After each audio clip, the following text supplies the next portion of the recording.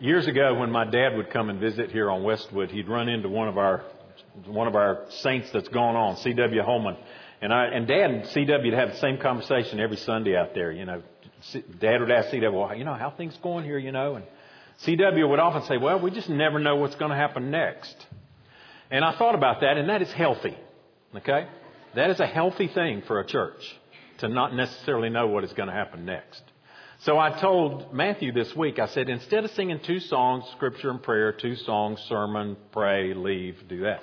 Let's do 2 or 3 songs in the first set, and then we'll do scripture and prayer, and then we'll sing another song and then the sermon. So you just don't know, all right? You just don't know. Just giving you a heads up. Things might be a little different, okay? So we all make decisions every day, all right? Every single one of us. I made the decision this morning to have some yogurt for breakfast. All right? You may have decided something else. Every single one of us, every single day, make decisions. Many of those are really inconsequential. They're not going to be a big deal. They're not going to matter much in the long run. In the big picture, they're not going to make much difference. But then there are days and there are decisions that we make that are eternally consequential. They change our lives. They change the lives of people that we know and love. I read several weeks ago about the work of the gospel that's going on in Muslim countries, especially in the African continent. There was a story of a man named Bekele. He was a former Muslim who lived in an Ethiopian village. A mission team came in and shared the gospel with him. Started in the Old Testament with the pictures of the covenants and shared the gospel message with Bekele. And he made the decision to trust in Christ. Took that message home to his family, his wife, his children, and several of his extended family members made the decision to trust in Jesus. When they did not show up the next Friday night at the mosque for services, the elders came to visit them the next day. And then when they came to visit and heard of his conversion, they immediately began to demand that Bekele and his family renounce their faith. And they're young believers. They've only been following Christ for a couple of weeks. But they knew enough of Christ and they understood enough of what was happening in their lives to not be willing to turn away from that. Their transformation was profound. They'd made a big decision and it made a big difference in their life. And in fact, they told those who came to call on them that they needed to trust in Jesus. So they threw stones at them. They threatened them and said, you need to be at the mosque the following Friday night, which they were not. They made the decision not to go. So the next day, those same elders came back, tied up his wife and his children outside of the house, pelted them with rocks while they threatened Bekele and told him he needed to renounce his faith and say that there is only one God and his name is Allah.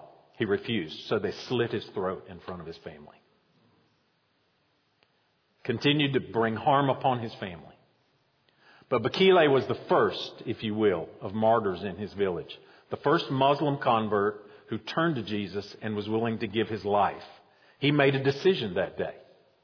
A decision that ended up eternally impacting that village, as others thought there must be something to this and turned to him. So, I use that illustration either of the yogurt or of being willing not to turn, not to go along, to stand on your faith, as an illustration of what it means to make decisions. Some are big, some are little. And that's what we have in chapter 20 of 1 Samuel.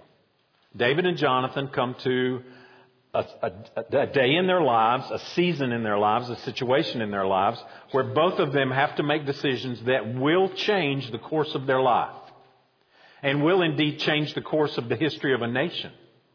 And so Jonathan and David come together and they make this decision. They make these decisions individually and together. And they do so in spite of what's it cost.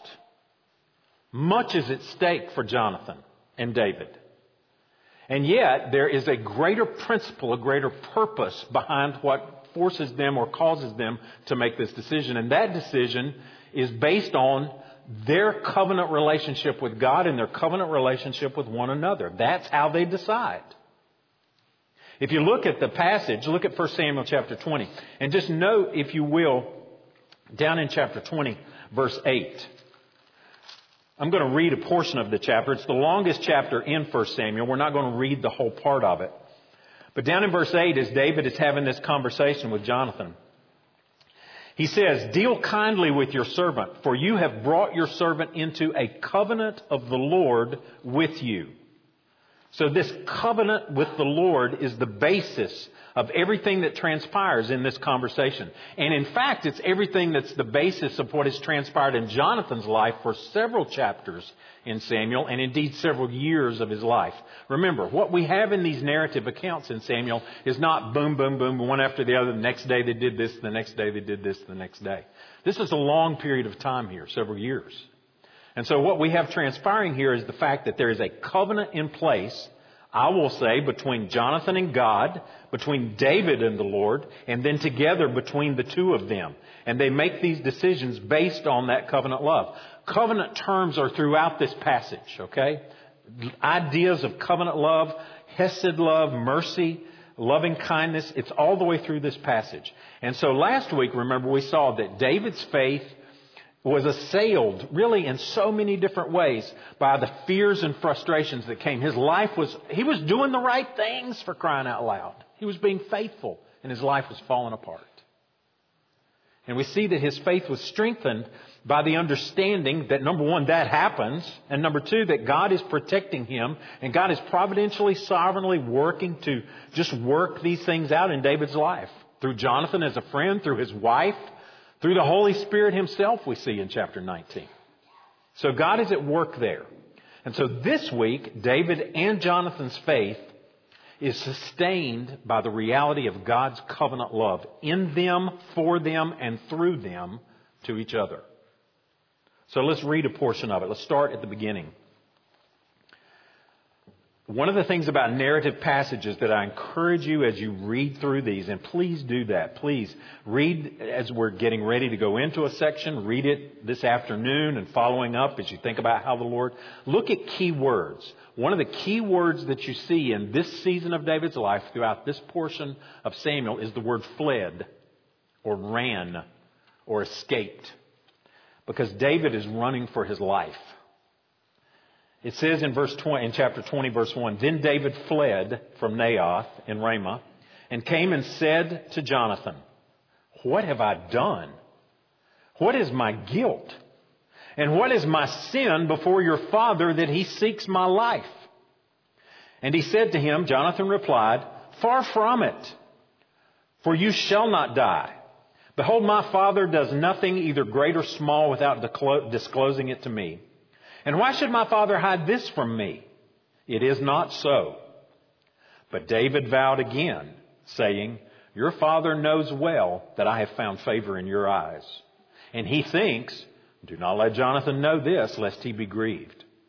But truly, as the Lord lives, and as your soul lives, there is but a step between me and death." Then Jonathan said to David, "Whatever you say, I will do for you." So, David then lays out this plan, starting in verse 5, about this monthly feast, this monthly dinner that goes on in the home of the royal family. And everyone is expected to be there. And so David says, "I'll not show up this time. You go and see how your dad handles that." That's basically what's transpiring here. And Jonathan agrees to do that. And he goes on and says there, "If your father misses me at all, then say, 'David earnestly asked to leave me and run to Bethlehem, his city, for there's a yearly sacrifice for all the clan.' If your father," he says in verse 7, "says good, then it will be well with your servant. But if he is angry, then know that harm is determined by him." And then David says, "Deal kindly with your servant," based on the covenant love that we have. And then Jonathan says in verse 9, "Far be it from you, for if I knew that it was determined by my father that harm should come to you, would I not tell you?" Then David said to Jonathan, "Who will tell me if your father answers you roughly?" And then Jonathan comes up with his plan. So David and Jonathan are together conspiring. This is not, a third time I'll say, this is not a principle for us to apply. We don't need to be coming up with stories and making up tales, okay? But the Bible doesn't speak to the proper, whether or not this is proper. This is just what happened. Same thing happened in the past chapter with David's wife, all right? Her devotion was to him, and to the Lord, and she did what she needed to do. The Bible just says this is what happened. It's not a principle to follow. It's just a picture of what they did. Same thing here.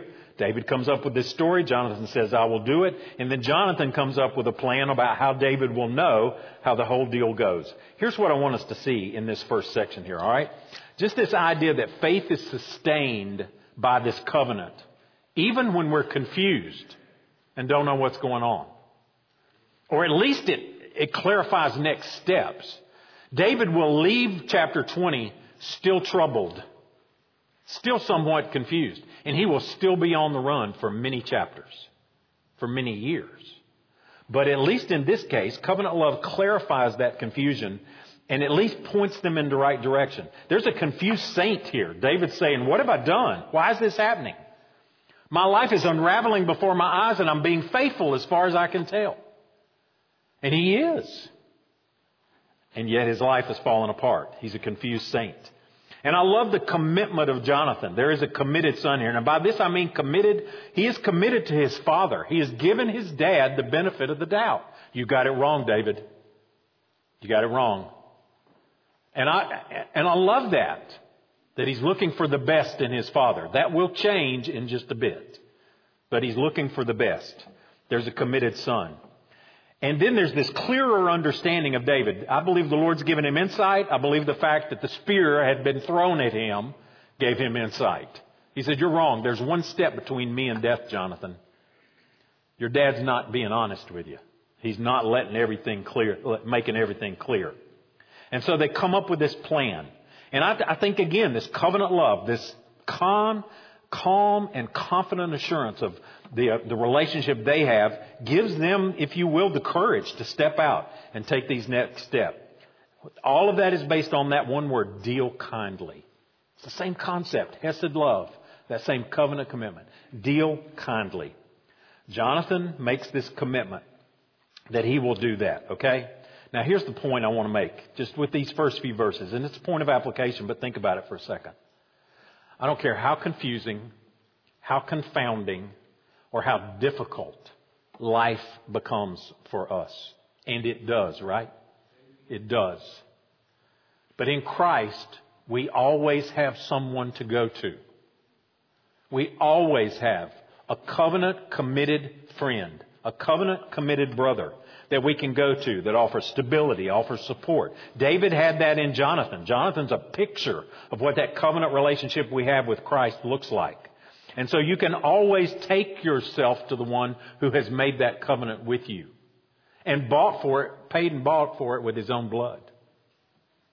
And I'll give you a decision time at the end of the service to trust in this one who shed his blood to give you the peace of God that passes understanding. But just know that it's available. I love what one commentator said. He said, you will never perish when you fall into the abyss of God's loving kindness. We feel like we're falling. We feel like life's just cut the foundation out from under us. But there's a net. There's a net. There's a safety net there. And it's the covenant love of God. I love it in Exodus chapter 34 when Moses pled with God to be merciful to his rebellious people. He pled. He was interceding on behalf of Israel. And God revealed himself to Moses by declaring his name. And the name that he revealed to Moses in Exodus 34 is the Lord, a God merciful and gracious, slow to anger, and abounding in steadfast love and faithfulness. Those two terms there, steadfast love and merciful, are all that same idea of covenant love. It's the same idea that when that covenant love took on flesh in John chapter 1 verse 14, and the Word became flesh and dwelt among us. And we have seen His glory. Glory is the only begotten, full of grace and truth. Grace and truth was God's name on the mountain to Moses. Grace and truth is what took on flesh and came to us in Jesus. And you'll never perish when you fall back on His covenant love. So this plan is in place. Go to the dinner, David says. I'll not be there. See how your dad takes it. Now, here's what's interesting. Look at verse 12. Down through verse 17. I'm going to read that next. Follow along with me. But let's do something first. Because commentators point out, and I think it's pretty cool, you could skip from verse 11 down to verse 18, and nothing would really change in the flow of the story. So why is it that the Holy Spirit would give us verses 12 through 17? What's the point of that? I mean, just listen. Verse 11, Jonathan said to David, "Come, let us go into the field." So they both went out into the field. Look at verse 18. Then Jonathan said to him, "Tomorrow is the new moon, and you'll be missed because your seat will be empty." And he goes on to lay out the plan. So they just are planning. You could skip this middle part. Why is it there? Well, listen as I read. And Jonathan said to David, "The Lord, the God of Israel, be witness. When I have sounded out my father about this time tomorrow, or the third day, behold, if he is well disposed toward David, shall I not then send and disclose it to you? But should it please my father to do you harm, the Lord do so to Jonathan and more also, if I do not disclose it to you and send you away, that you may go in safety. May the Lord be with you, as he has been with my father. If I am still alive, show me the steadfast love of the Lord, that I may not die. And do not cut off your steadfast love from my house forever, when the Lord cuts off every one of the enemies of David from the face of the earth." And Jonathan made a covenant with the house of David, saying, "May the Lord take the vengeance on David's enemies." And Jonathan made David swear again by his love for him, for he loved him as he loved his own soul. This amazing few verses here, as I read it over and over, and I can't tell you how many times I've read this, and every time I read it, it just tugs at my heart. And this picture of faith that is sustained by covenant, that seeks to secure the future of the other party in that covenant. Covenant does that. Think about the difference between a covenant and a contract. What's a contract for? It's for me. It's to make sure that what you say you will do gets done. And I have a contract in place that protects me, myself, my interest, my property. A contract is very self-centered, not in a negative way. We need contracts. But we have a contract with each other so that I'm sure you're going to do what you said you would do for me, or you're sure that I will do what I said I would do for you. Covenant is different. A covenant is different. A covenant is committed to the well-being of the other party. I'm talking about biblical covenant here. Marriage covenant, membership covenant in the church. That kind of a covenant, that biblical covenant, is committed to the well-being of the other party, and secondly, willing to go the distance, whatever the cost is, to see that that's done. Look at the cross. That's what that commitment is. A willingness to see that my future is secure through Christ, and that price is paid. So, with that understanding, just see how this section here unfolds. Covenant love seeks to secure the future of the other participant, even at great personal cost. Jonathan, it's incredible his faith. It's incredible his courage. David appealed to Jonathan based on a covenant relationship, and Jonathan's going to do the same thing. And what Jonathan does here is political suicide. It's political suicide. He is going against the king and against his father on behalf of the one who will take the throne one day instead of Jonathan. It's Jonathan's throne. By culture, by custom, by the political progress and the political process of that day. And so what Jonathan does in going against his father on behalf of David, and in fact ensuring that David will be on the throne, is following up on the commitment that he made to David earlier when he gave him his armor, gave him his sword, gave him his regalia as the prince, and said, "This is yours now."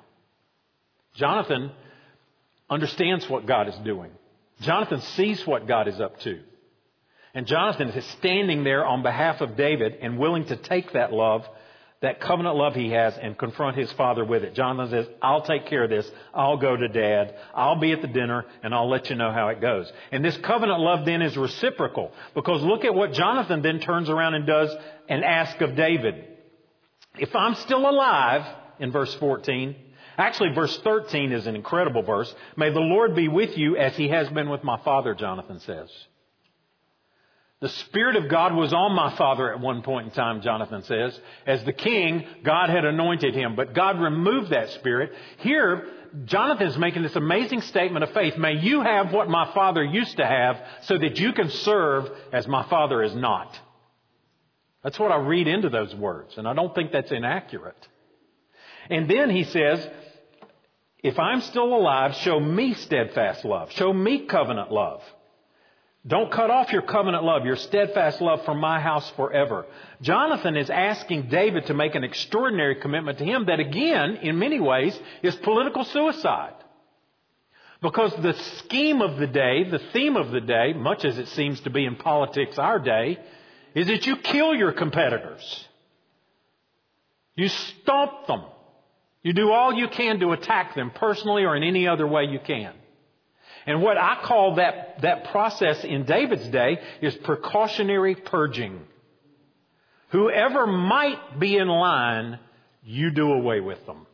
And it's the custom historically. It's the custom even in the Bible. We see it happening over and over. But David says, no, that's not what I will do. David promises to preserve Jonathan's life and, even more importantly, the lives of his descendants. One writer said, covenant conquers culture. Oh, God, please may that be the case with your people. Covenant conquers culture. So this covenant love is reciprocal.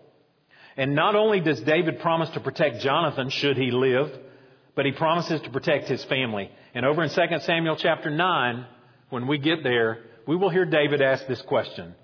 Is there still someone left in the house of Saul that I may show him kindness for Jonathan's sake? That I may show him the kindness of God? And come limping into that room will be Jonathan's crippled son, Mephibosheth. I can't wait till we get there. We'll see it. All right? Covenant love is reciprocal. And this covenant love is just such a picture of the demonstration. It demonstrates how far God is willing to go to secure our future. How far He's willing to go to bring us back to Himself.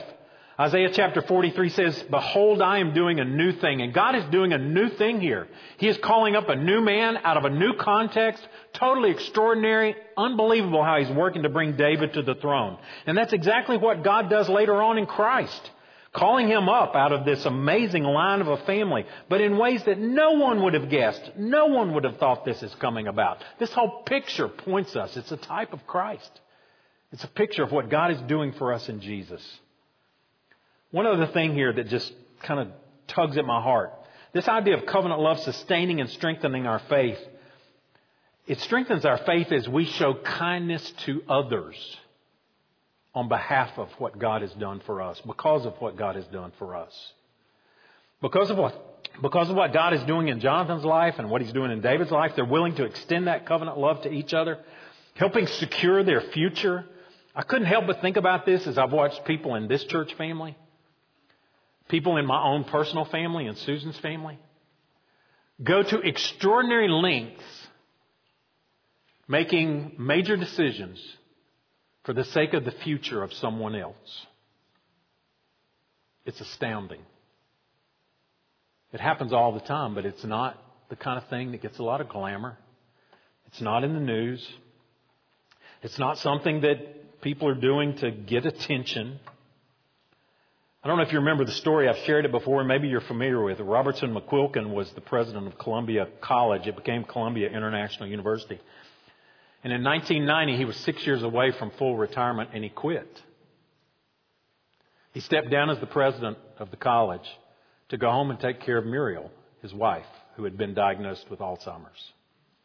His friends thought he was crazy. Put her in an institution. Put her in a home. You don't need to stop your career.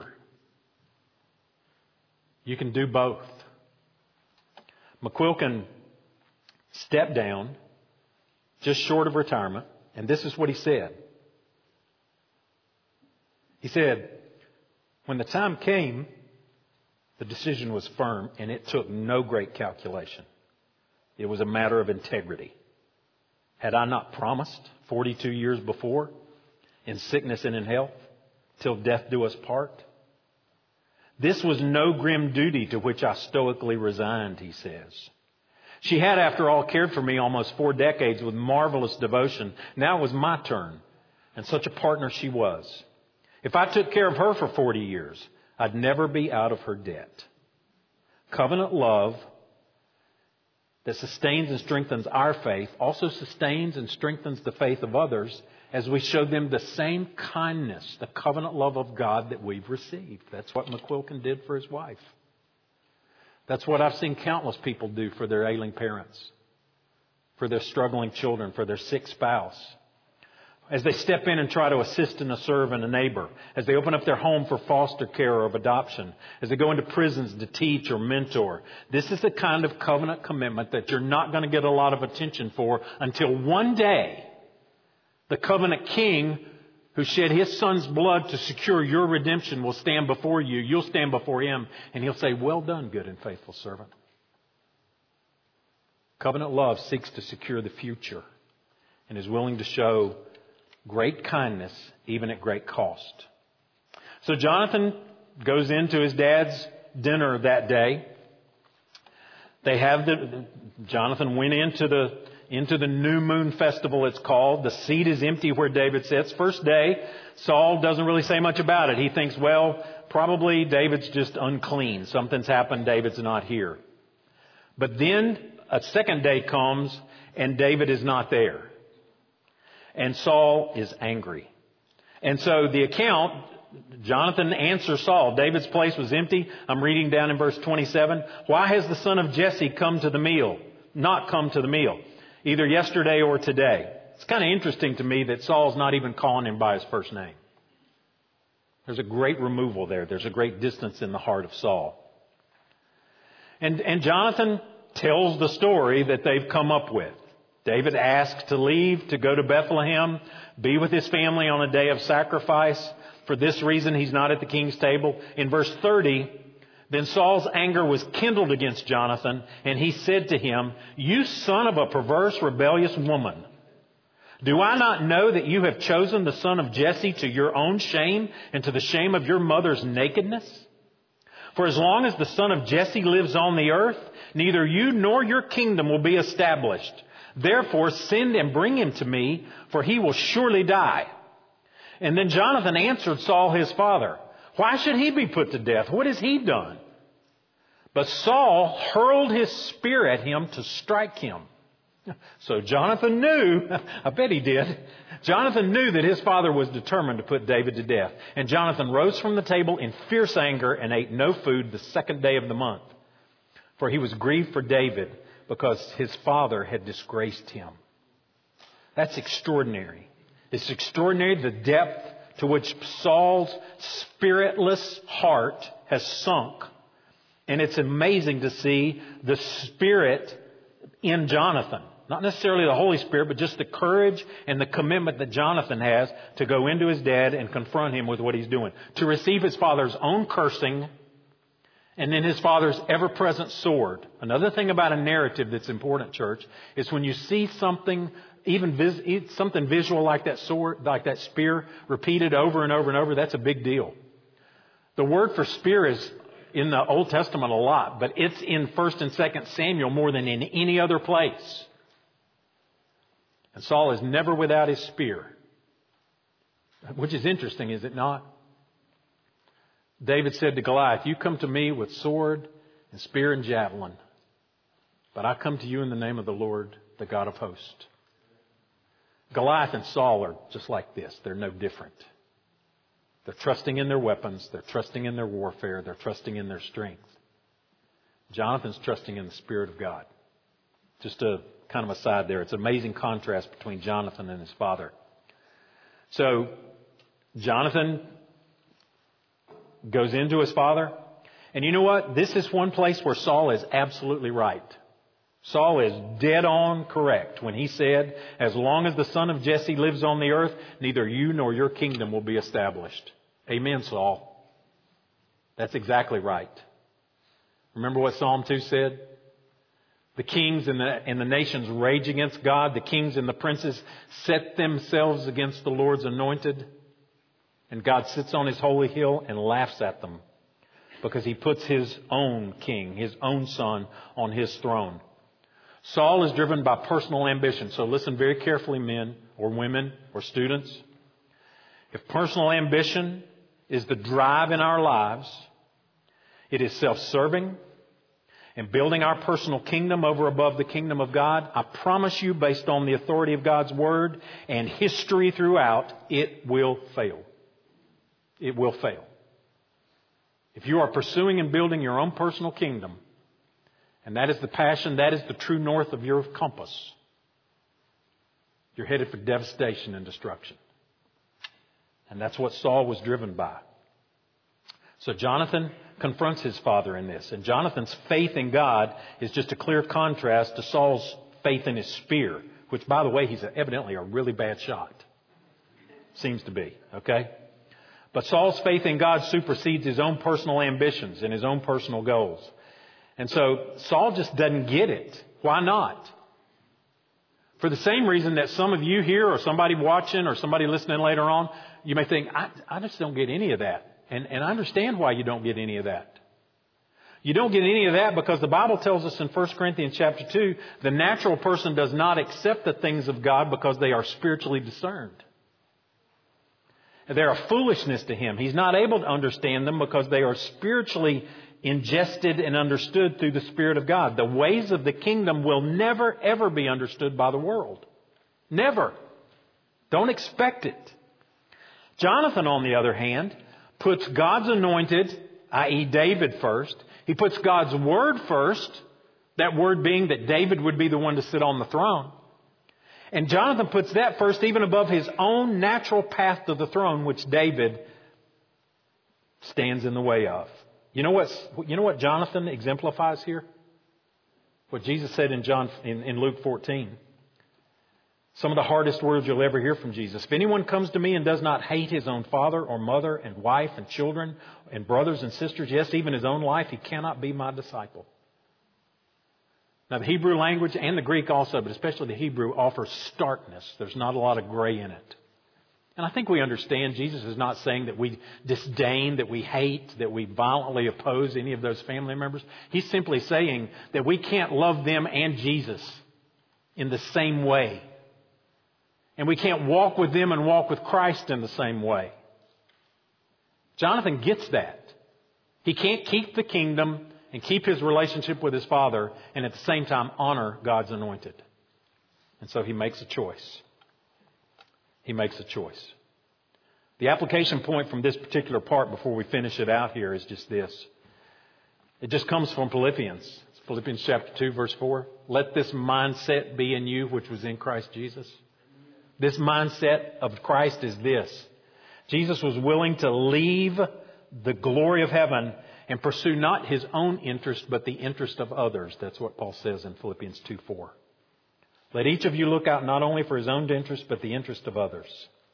And have this mind among yourselves, which is yours in Christ Jesus. Faith supersedes our own personal ambitions. So Jonathan puts his portion of the plan in place. It's simply this. David, go hide in the field. I'm going to go out there with my young servant boy. I'll carry my bow and my arrows, and I'm going to shoot some arrows. Here's what you listen for, David, as you hide. I'll shoot those arrows, and I'll direct that boy to go find them for me. If I say to him, they are beside you, then David, it's okay. You can come out. It's safe to come back to the palace. It's safe to come back into Saul's house. If I say to you, it's okay, they're beside you, then you know it's okay. If I say to the boy, they're past you, go beyond there, then David, that's kind of the secret word. You go beyond too. You keep going. So those key words, okay? I think that's how simple it gets. If I tell my guy to go to the left or the right, then it's okay for you to come back if they're beside. If I tell him to keep going, then you keep going, David. And that's what he does. And look at what transpires. David had hid himself in the field, it says in verse 24. But as this comes to an end in verse 35, in the morning Jonathan went out into the field to the appointment with David and had with him a little boy. And he said to the boy, run and find the arrows that I shoot. And as the boy ran, he shot an arrow beyond him. And when the boy came to the place of the arrow Jonathan had shot, Jonathan called to the boy and said, is not the arrow beyond you? And Jonathan called after the boy, hurry, be quick. Don't stay. Do not stay. So Jonathan's boy gathered up the arrows and came to his master. But the boy knew nothing. Only Jonathan and David knew the matter. And Jonathan gave his weapons to his boy and said to him, go and carry them into the city. And as soon as the boy was gone, David rose from beside the stone heap and fell on his face to the ground and bowed 3 times. And they kissed one another and they wept with one another, David weeping the most.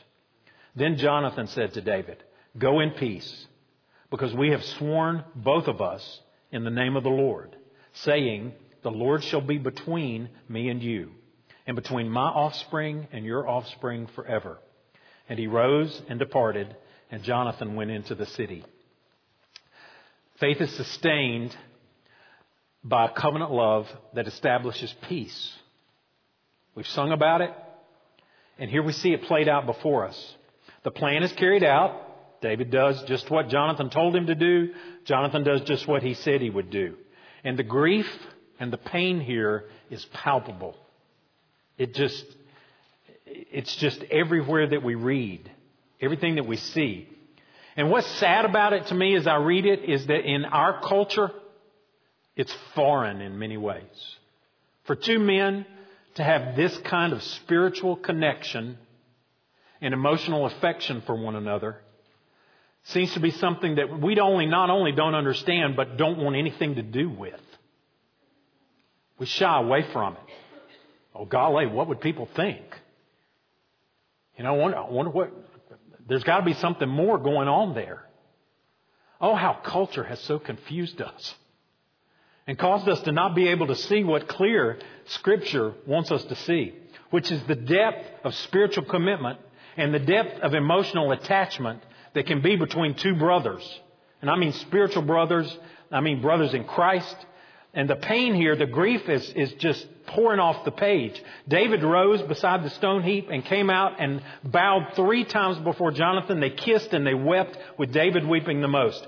The humility of David is one of the things that you need to see here. 3 times he bows before Jonathan.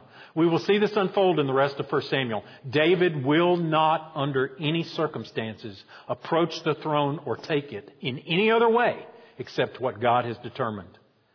And for right now, Saul is still king, and Jonathan is still the crown prince, and David is just a servant. He's successful. He's a brother-in-law. But Saul is still king, and Jonathan is still the crown prince. And David humbles himself and bows to the ground as he would culturally do. 3 times he gives Jonathan that honor that he deserves as the crown prince. 3 times he humbles himself. And then his heart just pours out.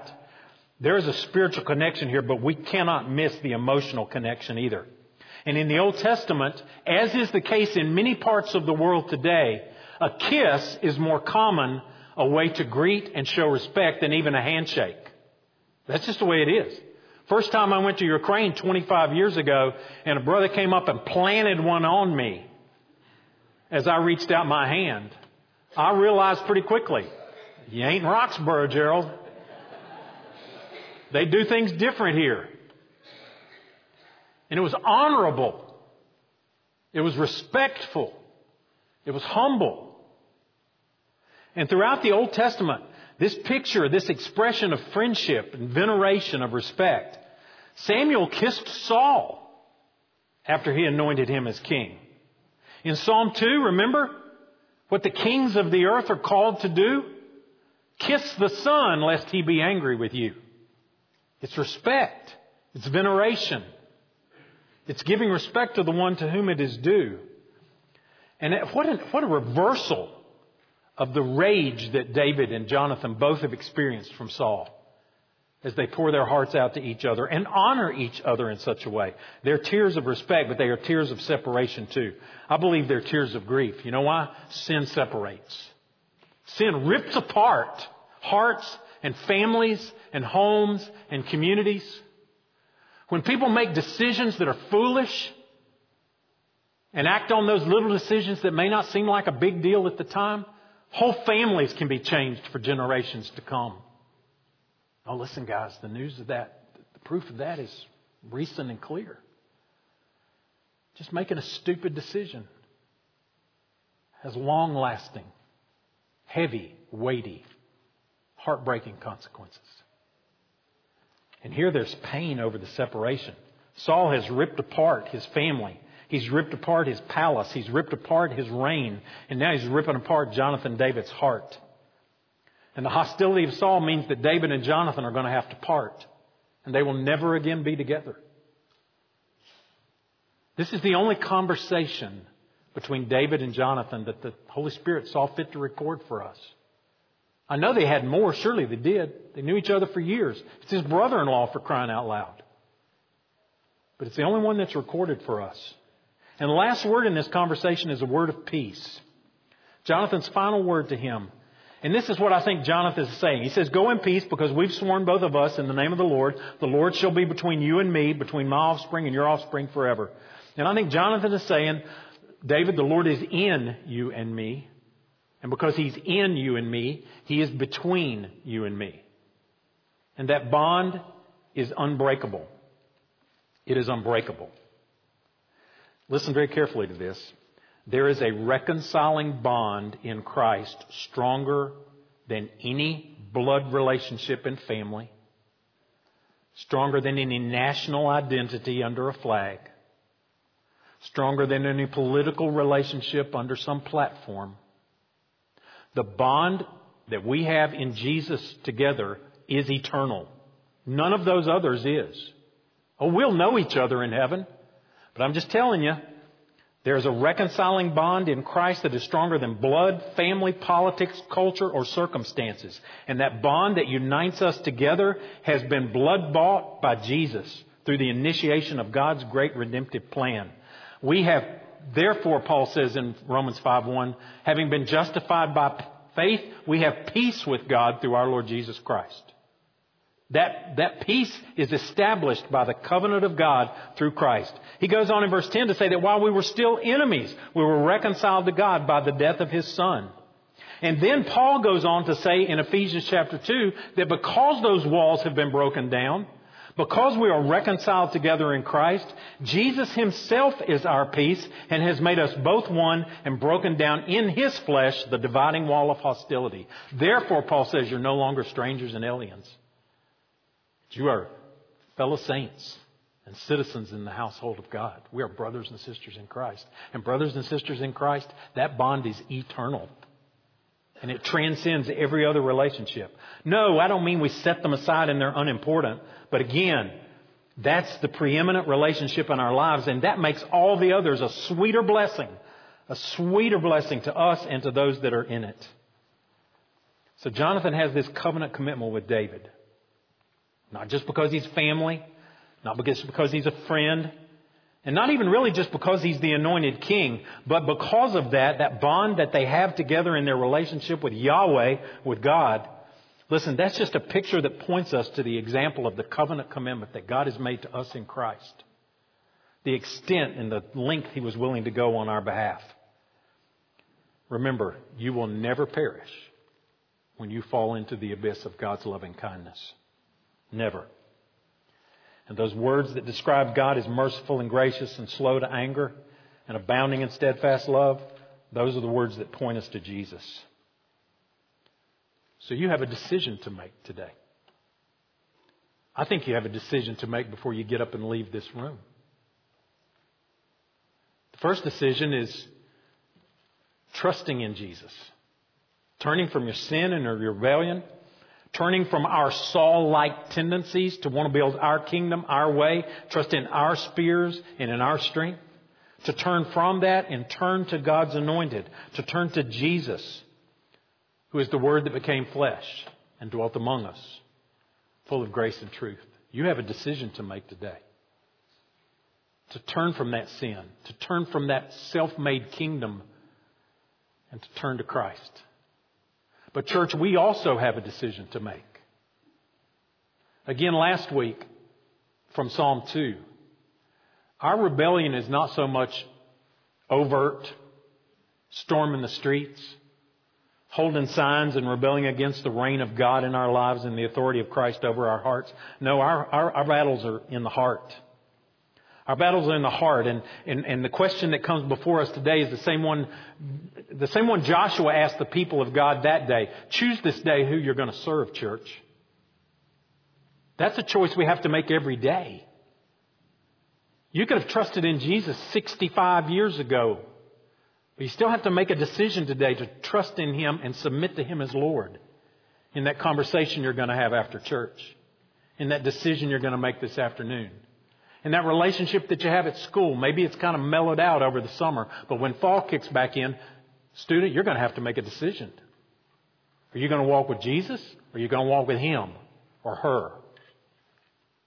Dad, are you going to walk with Jesus today? It's easy on Sunday. What about tomorrow when you go into the office?